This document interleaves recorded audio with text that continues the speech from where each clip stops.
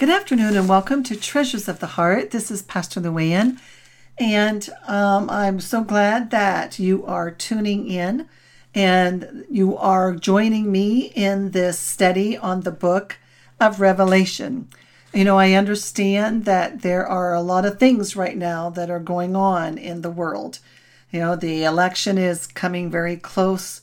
You know, people are just kind of on all sides going a little crazy right now, pulling whatever they can pull out negative about the other person. It's just getting down to some real nitty-gritty things. And at the same time, we know that the virus is increasing almost throughout the entire state of Ohio, as well as other states. There is this huge influx now of more people getting sick, which, you know, sometimes can be depressing. It can be discouraging.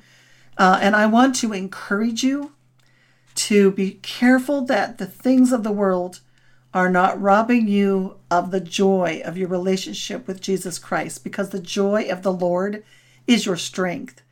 And as we move and continue to move into the book of Revelation, we're going to be looking at chapter 7.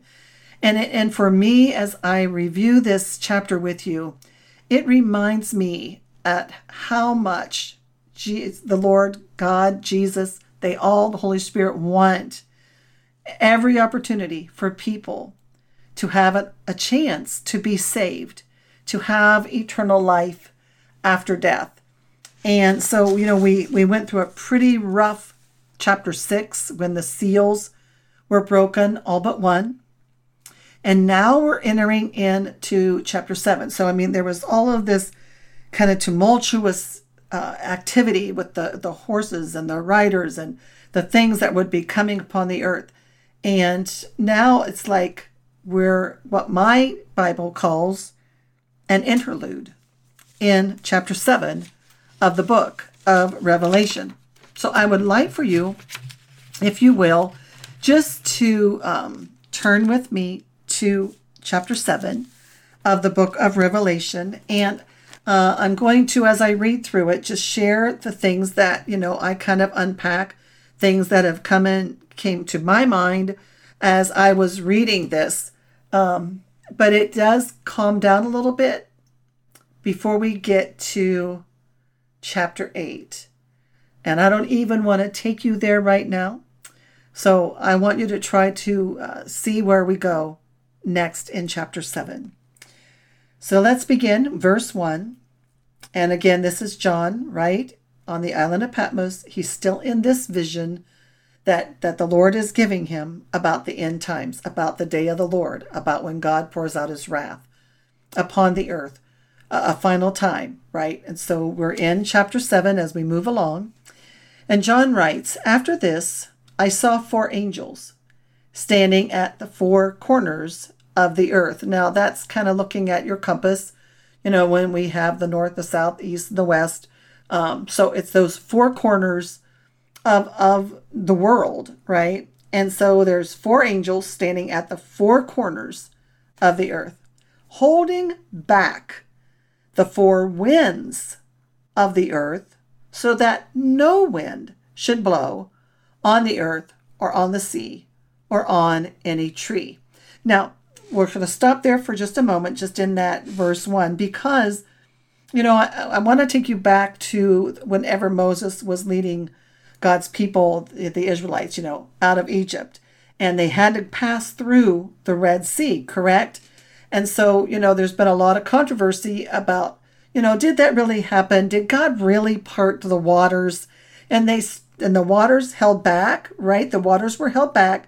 And over 1 million people, right, at that time went through, you know, as Moses held up the rod, went through on dry land to the other side. But when Pharaoh and his chariots and horsemen, you know, and men, when they came to ride down to go and to get them, you know, then the waters came back over them and, you know, they drowned, of course. But God's people made it to the other side. And they said, you know, how did that happen? Well, perhaps reading this, you can see that God has control of even the wind, the waters, Everything that he's created is under his command. And so here he is commanding that the angels hold back all the wind from every direction, right? And so there's to be no wind blowing on the earth or on the sea or on any tree. Now we know that, if there's a lot of wind, we don't want a hurricane, we don't want even a tornado. We don't want those high winds that rip off roofs and tear down houses and throw them, scattered everywhere into somebody's neighbor's yard. Nor do we want a fire, because we know if there's a massive fire and the wind comes, it only enhances it. It only burns it hotter. And so, regardless of what these judgments that we're going to be seeing coming to the earth, right here in this interlude, God is saying, angels, no wind. No wind's going to blow from the north, the south, the east, or the west. Not on any tree. So I don't know how you would, maybe if you visualize that there would be like, when there is no air, wind, you don't feel anything, everything is still. It's a different feeling, right? But let's go to verse 2. I saw another angel ascending from the rising of the sun, having the seal of the living God. And he cried out with a loud voice to the 4 angels to whom it was granted to harm the earth and the sea, the 4 angels. Remember, I told you in verse 1, right? At the 4 corners of the earth, being told to hold things back. And so he cried out with a loud voice to the 4 angels to whom it was granted to harm the earth and the sea, saying, verse 3, do not harm the earth or the sea or the trees until we have sealed the bondservants of our God on their foreheads. Now, this is pretty powerful because God is saying, look, I don't want any harm to come down to earth. I still have people on the earth right now who believe in me. I'm going to take a little liberty here, but to say there are those who weren't saved before the tribulation and are being saved in the tribulation. And that before any harm comes or anything that they die, that he said we have to seal them of our God on their foreheads, and and then God knows they belong to him, right? And so I want you to know that in 2 Thessalonians chapter 2 verses 1 through 10, and I'm not reading all of that, but write it down, 2 Thessalonians chapter 2, look at verses 1 through 10. But he, Paul's writing this, and he said in part, in him you also, after listening to the message of the truth, the gospel of your salvation, having also believed, you were sealed in him with the Holy Spirit of promise.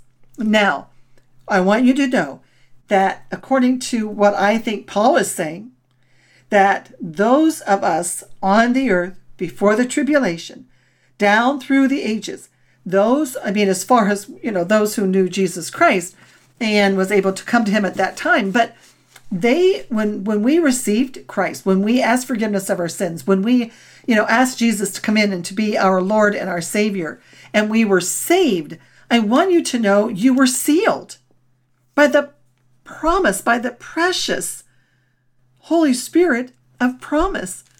And so, if people who believe in pre-tribulation, that we're going to be caught up with Christ in the air, the dead in Christ will rise first, and those we who are alive and are believers and are saved and are sealed by the Holy Spirit of promise, we get to go to be with him. And how is that? Because he knows we belong to him. How? Because we've been sealed. And so here we have in this chapter 7 where God is saying, hold off, wait, I don't want you to harm the earth, because there's still people that are believing in me and coming to me. Now, you know what? Maybe it's because if we have been taken up, the church has been taken up, and there's been this great rapture of souls, and graves have been opened up, and people have gone to be with the Lord forever. You would think anyone that's alive at that time, you would think they would pay attention, like, whoa, this is way beyond anything we can wrap our heads around, other than the fact that Grandma told us someday this would happen. I remember mom and dad saying that someday this will happen. And so they begin to believe that during this tribulation and what they're in, that they need to come themselves to the saving grace of Jesus Christ. And so when they do come to Christ at that time during tribulation, that's why God is saying here, don't harm anything yet. We have to go and seal them. Now, that means so that God knows they are his, right?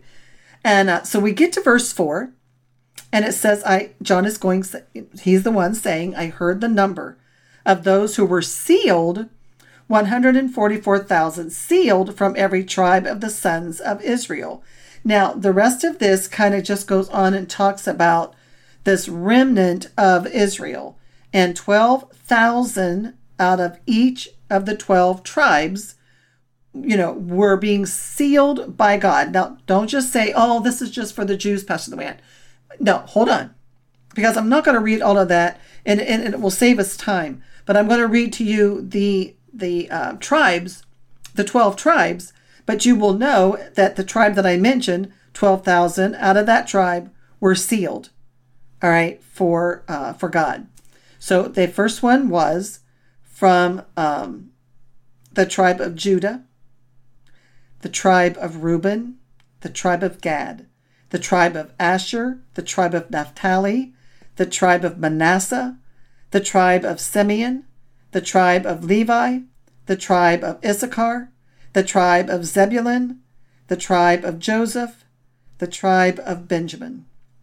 12 tribes, 12,000 from each tribe were sealed. They were a special remnant of God's people from the tribes of Israel. However, now listen, hold on, because, there were some who said, and I know that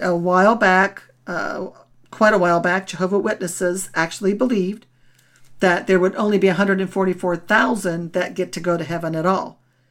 And so the reason why they visited from door to door to witness is that their relationship would be by works, that they would gain entrance to heaven to perhaps be a part of that special 144,000 by the works that they did by going around and visiting and knocking on doors and sharing. But that, I believe, even with the Jehovah's Witness, they no longer believe that or teach that.